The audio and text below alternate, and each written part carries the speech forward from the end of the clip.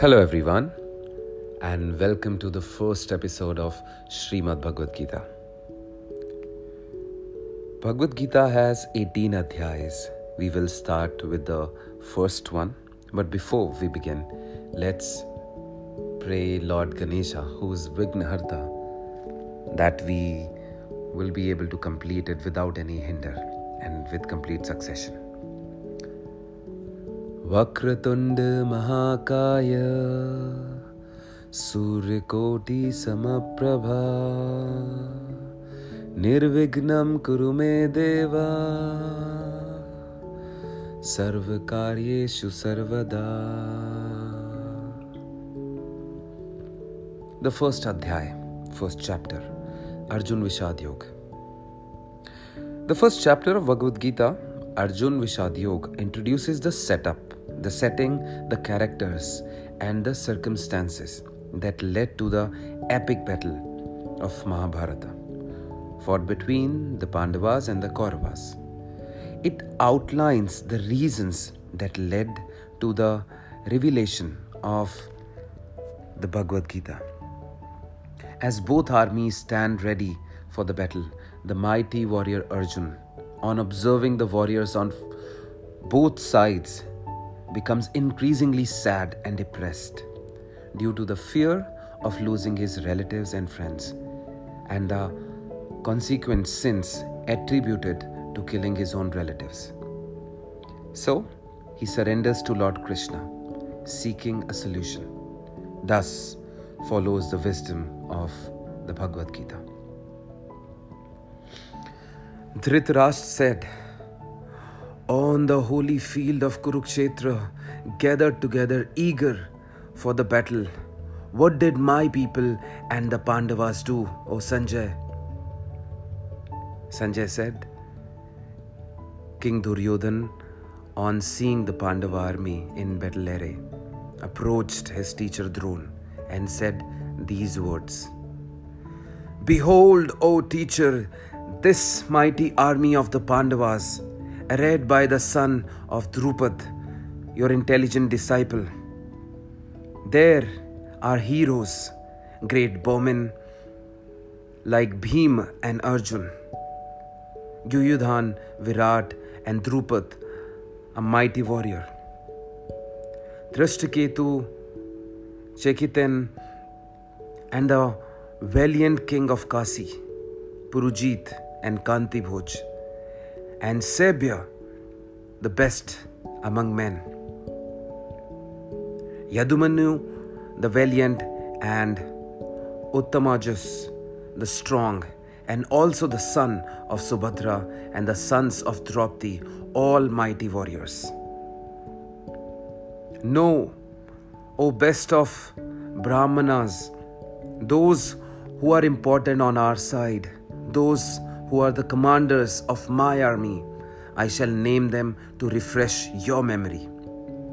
Yourself, Bhishma, Karna, the victorious Kripa, Ashwathama, Vikarna, and Jayadratha, the son of Somdatta. And there are many other heroes who are determined to give up their lives for my sake. They all are experts in using manifold missiles and are dexterous in battle. Inadequate in this force of ours, which is guarded by Bhishma, while adequate is that force of theirs, which is guarded by Bhima. Therefore, all of you taking your places firmly in your respective divisions, guard Bhishma at all cost. Then the valiant grandsire Bhishma, senior most of the Kuru clan, roaring like a lion, blew his conch with a view to cheer up Duryodhan. Then suddenly conches and kettle drums, trumpets, tabors and blow horns blared forth, and the sound was terrific. Then Sri Krishna and Arjun, stationed in their great chariot, yoked with white horses, blew their divine conches. Shri Krishna blew his conch. Panchajanya, Arjun his Devdatta, and Bhim of terrible deeds his great conch Pondra. King Yudhishthir, the son of Kunti, blew his conch Ananta Vijaya, and Nakul and Sahadev blew their conches Sughosa and Manipushpaka. And the king of Kashi, the supreme bowman, Shikandi, the mighty warrior, Drishtadumna and Virat and Satyaki, the invincible, Drupad and the sons of Draupadi, and the strong-armed son of Subhadra, all, O king, blew their several conches again and again. And that tumultuous uproar surrounding through heaven and earth rent the hearts of Dhritarashtra's sons. Then Arjun, who had Sri Hanuman as his banner crest, on beholding the sons of Dhritarashtra in array, took up his bow while missiles were beginning to fly. And he spoke, O Lord of earth, these words to Sri Krishna. Arjun said, Draw up my chariot, O Krishna, between the two armies, so that I may have a good look at those who are standing eager to fight and know with whom I have to fight in this enterprise of war. I wish to see those gathered here ready to fight in this battle in order to please the evil-minded son of Dhritarashtra. Sanjay said, Thus addressed by Arjun, Sri Krishna drew up the best of chariots between the two armies before the view of Bhishma and Drona and all the other kings. O Dhritarashtra, and said, O Arjun, behold these assembled Kauravas. Sanjay said, Thus addressed by Arjun, Sri Krishna drew up the best of chariots between the two armies before the view of Bhishma and Drona and all the other kings. O Dhritarashtra, and said, O Arjun, behold these assembled Kauravas. Then, as Arjun looked on, he saw standing there fathers and grandfathers, teachers, uncles, brothers, sons, grandsons, comrades, cousins, father-in-law and dear friends in both armies. When Arjun saw all these kingsmen in array, he was filled with deep compassion and said these words in despair. My limbs are weakened, my mouth gets parched, my body trembles and my hair stands erect. The bow Gandiva slips from my hand and my skin is burning. I can stand no longer. My mind seems to reel. I see Krishna in auspicious omens. I foresee no good in killing my kinsmen in the fight. I desire no victory, no empire, nor pleasure. What have we to do with empire, O Krishna, or enjoyment, or even life? Those for whose sake we do desire empire, enjoyment, and pleasure stand here in fight, in this war, renouncing life and wealth.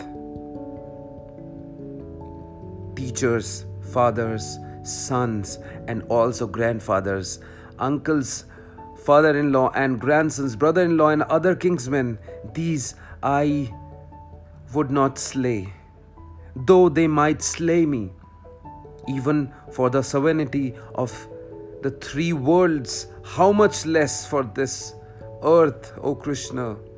If we kill the sons of Dhritarashtra, what joy will be ours? O Krishna, sin alone will accurate to us if we kill these murderous felons.